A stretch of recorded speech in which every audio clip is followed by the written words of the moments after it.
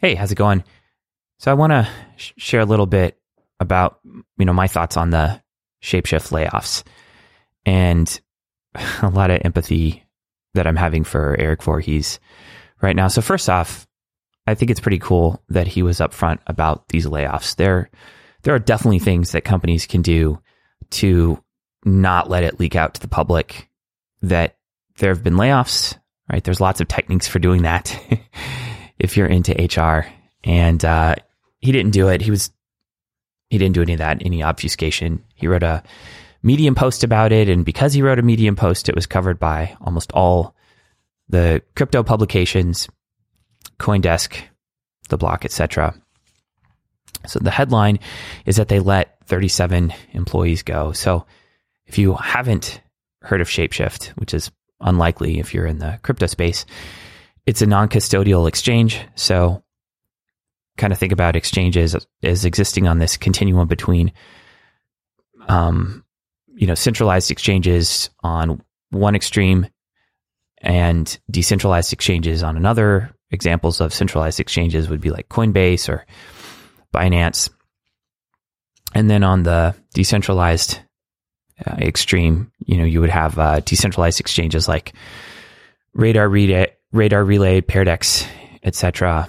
And then there's kind of hybrid decentralized exchanges like IDEX. And if you're interested in decentralized exchanges and the spectrum in general, check out the latest Flipping podcast we've done about this. It's a 2-part series about decentralized exchanges. It's a really deep dive. It's much more professional than this podcast. So anyway, they let 37 employees go. And when I read his blog post about doing this, the thing that stuck out to me was his statement that they made 1,000 mistakes, but the most thematic of them has been lack of focus. And I really can resonate with this. I think this is something that a mistake I made in the past and at previous companies.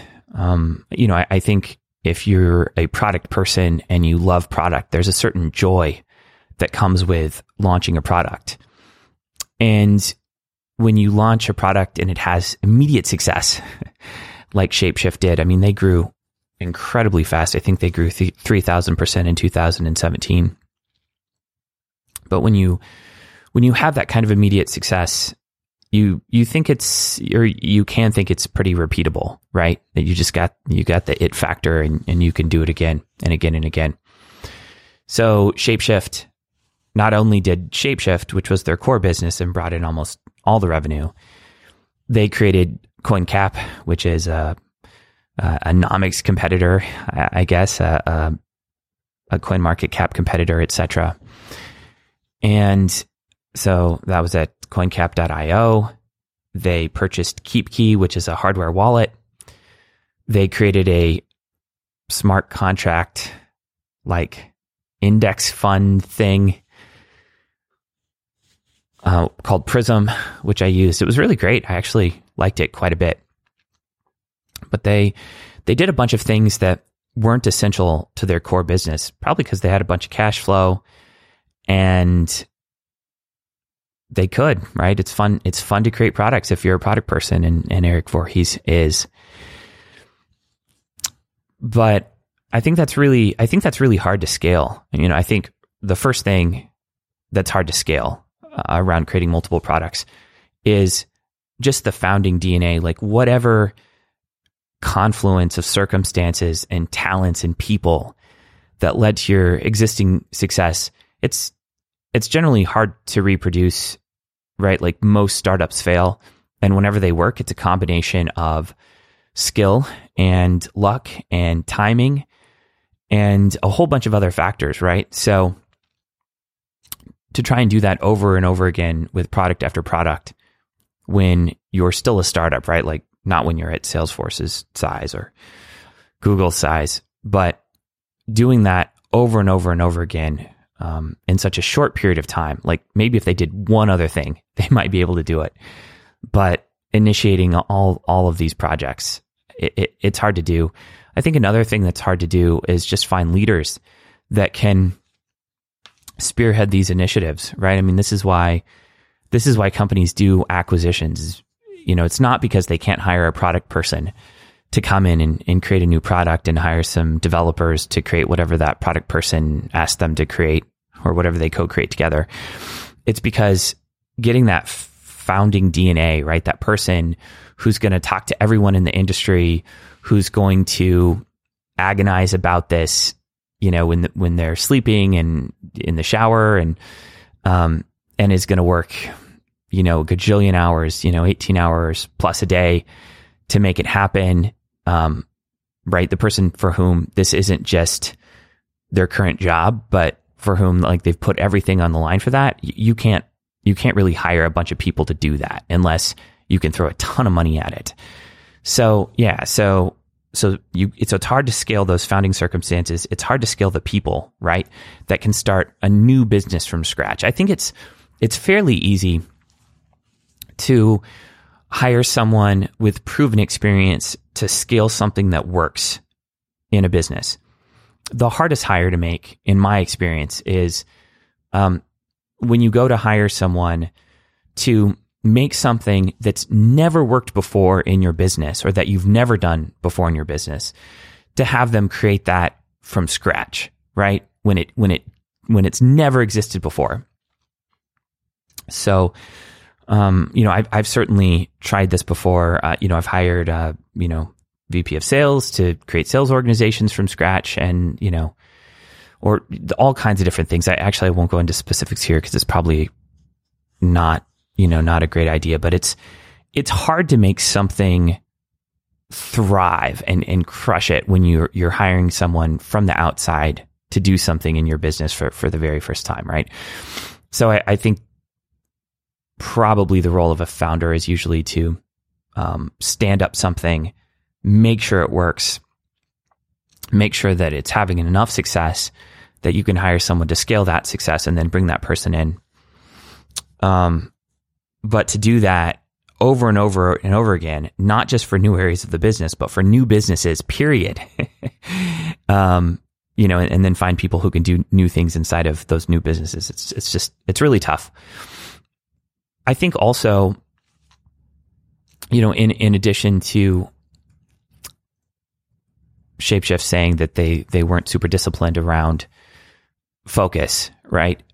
I think this also can point to being undisciplined about hiring and firing, right? So anytime I'm sure everyone here has been in business meetings before where there's a bunch of people in the meeting and you're like, what do you do? Like, why are you here? What are you contributing that's essential to this business day in and day out? Right. I think that often organizations can hire leaders that are undisciplined about firing people along the way. And then people who are well-intentioned, well-meaning, working hard, and who may be a not, super efficient manager, like they just can't find it in their heart to fire that person because, they do work hard and they are well-meaning and they are smart, but they're just not moving the business forward in a way that can justify their salary. Those people end up just kind of accumulating in an organization sometimes. And when that happens, then the company becomes responsible for addressing that accumulation at once, right? Rather than doing it incrementally over time, as a result of performance reviews. So I think a lot of times organizations can say that what they're doing is a reorg, but often a lot of those decisions should have been made along the way.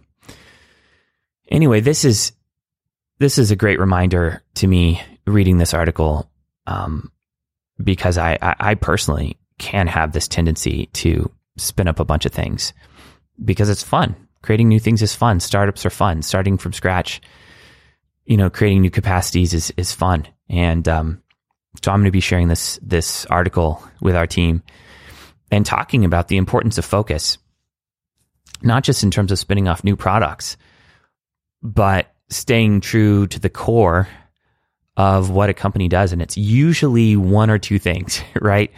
Until you're at least, I don't know, 50 million in recurring revenue. Your job is really to do one or two things really, really, really well. And everything that's not that usually needs to go or get cut. And it's better to do that sooner rather than later. Anyway, props to Eric for the transparency. I hope everyone who was laid off, as part of these cuts, can find enjoyable roles that they're excited about soon. Not to downplay the impact of this, right? Because this does take an emotional impact, right? Getting laid off absolutely affects your self-esteem and your state. In my experience, though, with most tech startups, the people that are hired, often, especially engineers, but also salespeople, product people, can usually find a job fairly quickly, right? Almost everyone who's laid off in these situations is receiving requests on LinkedIn left and right from recruiters who want to talk to them. So I hope everyone can not only find some employment, but can find some employment that they really enjoy. Anyway, those are my thoughts. And this really hit home for me. All right, take care. Bye.